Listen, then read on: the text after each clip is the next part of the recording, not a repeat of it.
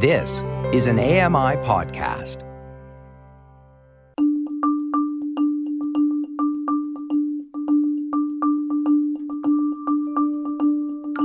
Hello, everyone, and welcome to Accessing Art with Amy. I'm your host, Amy Amanti. My pronouns are she, her. I'm so excited to introduce you to Lise. I first met Lise somewhat randomly, as I do many artists that live with disability. And at the time that I met Lise, I was learning this new artistic term called graphic recording. And it's kind of like the universe had aligned. And I was put in a space with a graphic recorder who was teaching me all about this art form that I had never known anything about before. Perhaps that might resonate with some of you. So please give a warm welcome to my friend, Lise Gillis. Hi, my name is Lise Gillis. My traditional name is Pasigo Pisamoyapis Etsak. It means rising rainbow spirit. My pronouns are she, her. I identify as neurodiverse. I'm also Cree and Métis and mixed European. And my practice is graphic recording and some medicine making, using plant medicine and making artisanal lip balm. Welcome, Lise, so much. Thank you for joining us on Accessing Art with Amy. You and I have had a chance to get to know each other a little bit in the last couple of months. I would say we're virtual friends as opposed to being in physical spaces with each other. I want to just sort of jump right in and talk a bit about your artistic practice, because you mentioned graphic recordings, and I'm not sure that everybody knows what that means. So let's just maybe start right with that. Sure. And actually, you'd be right. It's not really a new thing. Well, I mean, I guess it's fairly new, but it's not super new. But it is definitely an emerging art form, and it is also known as sketchnoting, graphic facilitation, visual note taking. So it's translating usually during meetings. It's translating content, meeting content, and presentations into visuals. So, what does that actually mean? What is it that you're drawing? Are they really elaborate sketches? Are they a bunch of sketches on a page with words? What would, if you had to describe what that looked like, how would you describe that? Well, you know what? It's a little bit of all of that, depending on the event or the meeting. A good example, usually on an 11 by 17 canvas, I call it. I do it digitally. Mm-hmm. It can be done on big posters on the wall as well, but I tend to work digital on my iPad. And it can be anything, usually some titles that are nice and bold in color. And then under that, some of those more complex concepts that are coming out in the content, we try to visualize them. And not to simplify them, but to really sort of bring them home, so to speak. So I guess a good example would be if something came out in the meeting that was talking about connection and partnerships. I would write that connection and partnerships, but I would probably accompany it with either somebody shaking hands, a person shaking hands with somebody else, or dots connected with lines that show just a visual representation of connection. What do you think is the benefit of a kind of art form like graphic recording? There's so many benefits. When you're in a big room and you're in a big meeting, it's hard sometimes to feel like you're being heard. But when you have a graphic recorder in the room that's working up on the wall on a big poster and you see your words on the wall, that can be really powerful and grounding. It just brings you into the content. It also is really useful for when you bring people back together. Let's say you had a meeting today and you're coming back together 2 weeks from now or even 2 months from now, to have that visual from the meeting. I think our brains, there's some evidence here that we retain information a little better when we have some supports, such as visuals. Yeah. I would say too, probably, and this is just a guess, because some people probably learn really well through visual pictures, and other people might learn really well through spoken word and the context of words. And so you're kind of mixing the two mediums so that you can maybe encompass a larger majority of folks who are learning in different styles. Yeah, absolutely. I find this really interesting. I was asked not so long ago, actually, when I met you. At the time I met you, I was asked to do some image descriptions for graphic recordings, literally in the same week. And I was like, I don't know what this is. And then I met you and we talked about them and I was like, oh my goodness, how did the universe align me with somebody who does this work and is like explaining to me what it's about, the context of it. And now I had to describe them for folks who are blind. So they sent me a whole bunch of them and I had to describe them, which was quite a challenge. I think every visual recorder is different. So if you had 5 of us in the room and we were all drawing the content, we would all draw something different. And that's a really interesting piece too, is that it's how you sort of harvest and filter the information and make connections to it with visuals. And even like a part of me was like, I wonder if any blind folks really care about the description of it, because you can use the words connection, or you can draw 2 hands shaking, as you point out. Does a blind person really need to know that there's 2 hands shaking there, or is the word connection enough? You know what I mean? Because they're not necessarily visual learners in the same way that other people who have eyesight are visual learners. Yeah.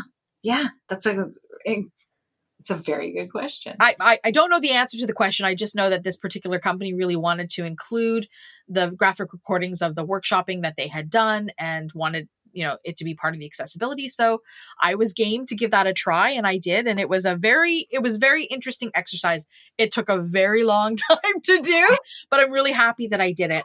Yeah.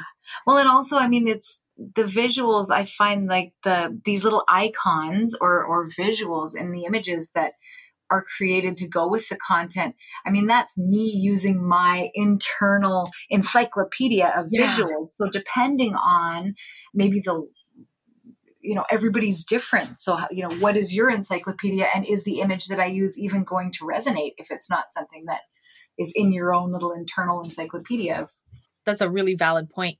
I'm curious, Lisa, if there was training for this that you took, or, yes. or just if you have training as an artist in general, because I know, we're talking about a couple of things that you do today, but you do a lot of different things. So what's your background in art? Well, I sitting at my Nana's kitchen table, always with a fresh pack of pencil crayons and some blank paper. Mm-hmm. I've loved it forever, and a little bit of formal education when finances permit. Right. I've taken coursework at Kwantlen Polytechnic in fine art, also Emily Carr, University of Art and Design. I did some life drawing work there in pen and ink and children's book illustration, just in their continuing ed, because I could never afford to do my degree. Yeah. Art school is very expensive, and just the love of doing it. And I think, I also want to say that nobody's born, everyone's like, oh, you're so talented. To me, it's not talent, it's perseverance and a little bit of stubbornness. And when you do something and it feels good to do it, you want to do it all the time. And I think, nobody's born knowing how to color. It's just that you love to do it, then you'll do it all the time. And eventually you just get really good at it. So yeah. I started this graphic recording journey just over a year ago when I hired somebody to do graphic recording. And I was like, wow, I love to draw. This is so much better. And I took an intro course through my mentor, who's Sam Brad at Drawing Change out of Vancouver. Mm-hmm. That course is offered, I believe, annually. It's coming up again, the intro course. And I'm registered to take the advanced course at the end of the year. Awesome. So you're continuing your artistic practice in professional development workshops and stuff too, just as many artists do. As much as I possibly can. So you had, initially suggested or shared with us that you were neurodiverse. And so I'm wondering about barriers to this art form, or ways in which you find this art form inclusive. Well, that's the beautiful thing, actually. So I do identify as neurodiverse. I have ADHD diagnosed. I do medicate for it. It only gets me so far. I do get lost every now and again, but I find that ADHD is kind of the superpower for this type of work, because it's very fast paced. You're drawing in real time. And so to be able to bounce between topics and, I'm capturing one word, somebody's saying something, it's a great phrase. And then I start the drawing a little, icon or a graphic to go with it, but then somebody else says something really awesome. So then I stop that. To be able to move between, topics and do it really quickly. I think ADHD is kind of the superpower to help me along with that. And then, you had also shared that you can do this sort of live on the fly. Are you ever in a space where you are getting like a video of a meeting, and then you have to do the graphic recordings after a meeting? That too, that happens. Sometimes I'm just sent the meeting notes. and I haven't even attended the meeting. I just get a nice big long list of very descriptive notes. At that point, again, it all comes down to conversation. The biggest thing that I've learned is you tell me the words that you want and I'll take care of the rest. But I don't want to decide what words you want. But if you send me the text, I can certainly create you a visual. And that's been really helpful. How long does a process like this take? Honestly, it really just depends on how much detail somebody wants. Do you want every little thing that was said? Do you want really high level, like less detail? Gives me more time to put a more powerful graphic in. We use a lot of metaphors in this work. Right. So, which is why it's so powerful in meetings and looks great in reports, especially for funders, for those who work in nonprofit. It does look really, really good in reports. And it's just, it is a different way of sort of reporting back. And it does a lot of times it inspires a bit of emotion too, less words, more image. But honestly, I've had pieces that have taken 20 to 40 hours. I've had pieces that have taken, somebody's took a picture of the whiteboard from a meeting on their phone and texted it to me, and 2 hours later I had a graphic. Right. All depends. But yeah, I do tend to go to a little bit more detail, or even a bit more detail in the graphic. That's the artist in me. I can't turn that off. I love it. It's like the tap of water. You can't turn it off. It just keeps going and going and going. Although I suppose it's not a great metaphor because you can turn a tap of water off. But I digress. I want to just transition a bit because you also do a lot of work with traditional medicines and plant life and plant medicine. So I wonder if you can talk a bit about that and how that's related to you culturally and artistically. Yeah, absolutely. I think there was a time when I didn't do a lot of drawing. And I'm also, I'm the parent of a neurodiverse child. And so that I stepped away from a lot of the hobbies that you have as a person without dependence. Mm-hmm. And so in that time, I really connected with an Indigenous herbalist, and she's my mentor. She's also my friend, very good friend. Her name is Robin Edgar. You can follow her on Instagram at Wild About Plants. And she really took me under her wing, and I was very generous in her teachings, and she is a trained herbalist. So, when I wasn't able to create on paper, this was still just a way of creating something. And there's so much to it. I think one of the things that she says that's always been resonated with me, and I think about this about art mediums and even, anything in the world it applies, is you'll never know every single thing about it. Right. So when she talks about plants and medicines, you can learn one plant and you'll never really know it to its full. And I think that works. It's the same for people. It's the same for, right. You can say that you do watercolor, but there's so many things that you can do in watercolor. Will you ever really know, how will you ever be the master? I think it's nice and humbling to know that you'll never be the master. That's not what art's for. So, and medicine making is no different. Every time I learn a new plant, I know I'm just scratching the surface. So, the plants that I use I do have I create small batch, hand poured, handmade lip balm here at home. And my lip balm is calendula based. And as much as I know about calendula, and I grow calendula and I harvest calendula, and I make so much that I buy a lot of calendula. I'll never really know every little thing about it. It's such a beautiful plant. It smells good. It's so healing. It's great for lips, for small abrasions, which is why it's so healing on your lips. But I know very little, I don't know it so well that I would say we are acquaintances, and that's all she'll let me be for now. What's that process like? Because you're making these lip balms at home, and I just have to say, you gifted me a collection of these, and I am a total convert. I love them.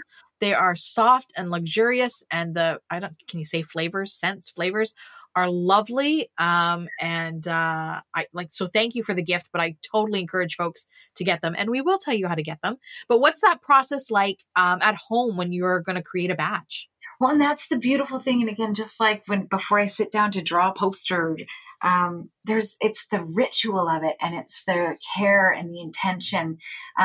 We take calendula, and I do a an infusion. I call it the plant extraction because I'm pulling all the medicine out of the plant. But so I take dried calendula petals, and depending on the time of year, in the summertime, I do it in the beautiful Cowichan Valley sunshine. So I live in Maple Bay, which is the unceded, ancestral, and absolutely beautiful territory of the Cowichan tribes. And I fill my big glass jars. My husband's like, what do you want for your birthday? I'm like, jars. I just want jars. If you know a medicine maker somewhere, that's what they really want, is jars. And I fill my glass jars full of the dried petal. And then you fill it up with extra virgin olive oil. I use cold pressed extra virgin olive oil. And then I put it out on the patio and seal it up nice and tight. And I put it on the patio. And usually I've got 3 or 4 of these big jars going at once. And in the Cowichan Valley sunshine in the summer, I leave it out for about anywhere from 4 to 6 weeks. Yeah. And it's kind of a joke. You never know what's going to be on my patio, but we turn it, I turn it, make sure it's all sides of the jar getting that nice warm sunshine. We say nurturing things to it. Make sure the dog doesn't go anywhere near the jars and knock them over. And that's what it takes. And the sunshine just, heats the oil, pulls all that beautiful medicinal qualities out of the petal, and that becomes the base for the lip balm. And then, you take the jar in. It's a horribly messy process. And you, through cheesecloth, make sure that we get all of the oil, and the oil turns, extra virgin olive oil is already sort of a golden color, but after 6 weeks in the sunshine, it is the richest golden honey color. And that becomes the base of the lip balm. And then I only add a few ingredients, really good essential oil for flavor. I have a friend who works at Sage Essential Oils, and she's been just so generous with a pro discount. I source local beeswax here. I have a wonderful woman who I can call her or message her on a Friday night. She's always at the market here in Duncan. Like, I need 3 pounds, and she'll literally pour the bricks that the night before, and they also smell like honey. Like, it's so delicious. And then, you heat it all up on the stove and hand pour it painstakingly into those teeny tiny little tubes. My right arm is much stronger than my left arm now, just from holding. I cannot imagine trying to pour it into those little tubes. I just can't imagine that. I have a holder, which helps, but it's still it's that. And then once they dry, you got to put the labels on them. That whole process, right? With finesse and precision, and also making sure that nothing's wasted, and just taking care. So it's a long, lengthy, it's a labor of love. But thank you for the compliment. Like, I really, they're beautiful. There's nothing bad in them for you. You can eat them. Technically you do. And my dog every now and again will get one off the dresser, and she eats them. She loves them. Yeah, no, they're luxurious, and they work. That's the calendula, hard at work. Yeah. That's that healing, that magical healing properties in that plant. Yeah. As somebody who takes a lot of medications that can cause, dry mouth and dry lips, they've really been like a hero in my daily beauty regime. We'll call that makes me so happy. Yeah. Friends don't let friends use bad lip balm. Don't let friends use bad lip balm. I love it. I'm relentless because I always have extras in my purse. And my husband, he gets so embarrassed, and we'll be at the grocery store and somebody's perusing like the, whatever generic brands. I will not speak ill of lip balm, but there's some, the usual suspects. Yeah. And honestly, I will just walk up and I'm just like, here, and I'll just try this. You try this. And I'm not trying to sell you on it. I'm literally trying to save you from eating all of those things that you can't pronounce. Oh, yeah. It was, again, a real gift. So thank you for sharing that. And as I think about holiday seasons that are coming up, or, new moms or new dads, or. Yes. Well, you can use it. That calendula, it's so healing. Like that. It's funny. I always tell people, like, what else do you use it for? If you have a paper cut, put it on the paper cut, heals it right Ah. up. If you have a hair out of place and you need to stick it down, a little bit of that beeswax is nice, just like pomade. You can use it for a million things. If, like my daughter, especially in cold season, you get the really rough upper lip from blowing your nose. Yeah. And just go to town. Lip balm, that lip balm specifically, just put that all over. And it, honestly, the healing properties are incredible.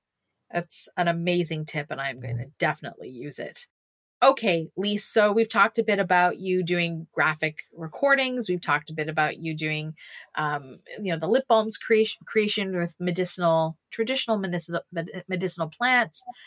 Is there a ritual that you do with the plants? Like, do you give thanks to the plants? Is that a cultural thing? So harvesting, yeah, absolutely. As is my teachings, is reciprocity. So always an offering. I have ceremonial tobacco that's been traditionally grown and cured by Indigenous people that are better. I have tobacco seeds I keep meaning to grow up, but it's a real commitment. Yeah. And I know my limitations and also my short attention span. So I'm like, will I really do this plant justice or will I? Yeah. So I have not grown it, but I do know people. I do know a couple of people who have grown and done the curing, and also been really fortunate to find somebody who grows in Ontario who has sent me some. So it's always the reciprocity, and so always an offering before harvest. And another medicine teacher always taught me, before you have to sort of set intention, and you'll know, especially when I harvest St. John's wort, which I also love to harvest. And there's so much of it behind my house. Letting the plant know what it's going to be used for, and just a very gentle pinch to the petal. And if it doesn't come, then you leave it. Some will come very simple, very easily, very simply, and some won't. And so the plant is really communicating when it's ready. Yeah. Never ever force it. Well, as we finish our discussion about plants, I hear this familiar sound, Lise. It's the sound that tells us it's time to play the mixed bag. Right. So here's how it works. You get 30 seconds to answer up to 3 random questions that I have pulled from the mixed bag. There's no right or wrong answers, just sort of the first thing that comes to your mind. So I guess the first question is, are you ready? Yes. Okay. What's your favorite way to exercise? Walking. Sometimes I never know where these conversations are going to go when I invite a guest in and I, pull the questions randomly, but walking seems to fit in with this idea of living on Vancouver Island and living in the Cowichan Valley and the beautiful nature that you talked about. So I imagine you walking through beautiful forested areas. Oh, absolutely. Yeah. I love to walking is my ideal form of exercise. It's easy. It's accessible for me. I don't get bored, and it's a great time because, again, life is very busy, especially with my daughter and my family and my work commitments and art and all of the things. I am a huge fan of Audible. And I used to be a very big reader until I had my daughter. And if we're reading a book, it's definitely not a novel. It's usually picture books. Yeah. And so that was the way. It's a great way for me to reconnect to fiction, nonfiction that I used to love to read, and also get outside. Wonderful. All right, here's the next one for you. If you could create a fantasy machine, what would it be? What would it do? Oh, a fantasy machine. Yeah. Anything that makes your life just a little easier. Let me come back to it. You know what I would create? Tell me. The food replicator from Star Trek. Oh, yes. Right? 100%. Right? I love that. How would you not want to walk up to a machine and be like, you remember that pizza I had in Napoli in 2003? That's what I'd like for dinner tonight. You know what I mean? Or whatever. I know my mind, because my mind just keeps going like, there's so many amazing machines already. The Vitamix, but they have that already. Something that pulverizes my food into drinkable form. But one that you don't have to clean. There's the twist. Oh, yeah. Okay, here's the last one for you for the mixed bag collection, which is, what's your favorite time of the day? My favorite time of the day. I have 2. Okay. My favorite time of the day personally, and I rarely get to, well, actually we're coming into the season where I will get to be a part of it again, is really around like 5:30 in the morning before anybody's up. Yeah. And it's just me and the dog, and we will go for a walk, just us. And the sun's coming up and it's quiet still. I love that time of day. And then the other favorite time of day is right the moment that my little girl is falling asleep. Oh. And I only get to see that now because she sleeps in my bed now. we're working on that, but I will say, as annoying as it can be when there's, all of this, now there's 4 of us in the bed, mom, dad, the dog, and the kid. Yeah. As annoying as that can be, and, they steal the covers and all these things, there is a moment where she's falling asleep and it's like just this complete surrender. Oh. And as an adult, I think, I don't ever get to witness that very often. So to be able to, it's just, you see, like, there's all these things that go into it. Trust, exhaustion, which means I did something right if she's tired at the end of the day in a good way. And just that just witnessing that total surrender. That's awesome. Yeah. That's awesome. It's a problem if she's 16 and still sleeping in the bed, but for now I think you're okay. This has been lovely, Lise. If folks want to connect with you about how to, hire you as a graphic recording artist or just to purchase some of your luxurious lip balm, where can they find you? My graphic recording to reach me by email is Lise, Lise, at risingrainbowspirit.com. Lise at risingrainbowspirit.com. And lip balm is www.blackbirdholistic.ca. Holistics with an H. There's no W in that. And also the email for that is Lise at blackbirdholistic.ca. And I'm at lots of markets coming up, I think, this summer, kicking around. So that's so great. Thank you so much for sharing with us on Accessing Art with Amy, and all the best to you in your artistic endeavors. Aw, thanks so much, Amy. We've said goodbye to Lise, but before I say goodbye to you, I just want to share with you this quote by Albert Einstein. Creativity is intelligence having fun. Thanks for listening to Accessing Art with Amy. This podcast is produced by me, Amy Amanti, on the unceded traditional territories of the Squamish, Musqueam, and Tsleil-Waututh First Peoples, colonially known as Vancouver, British Columbia. The technical producer of this podcast is Jacob Szymanski, and the manager of AMI Audio is Andy Frank. Friends, we would love any feedback that you can give us. Perhaps you or someone you know is an artist that lives with a disability. You can reach out to us by phone at any time by dialing 1-866-509-4545 or through email at feedback@ami.ca. Thanks again to my guest today, Lise Gillies. Keep exploring. See you next time. Hi, I'm Stephen Scott. Join me every day for Double Tap. It's a show where we occasionally talk about technology for blind and partially sighted people. You'll find us wherever you get your podcasts.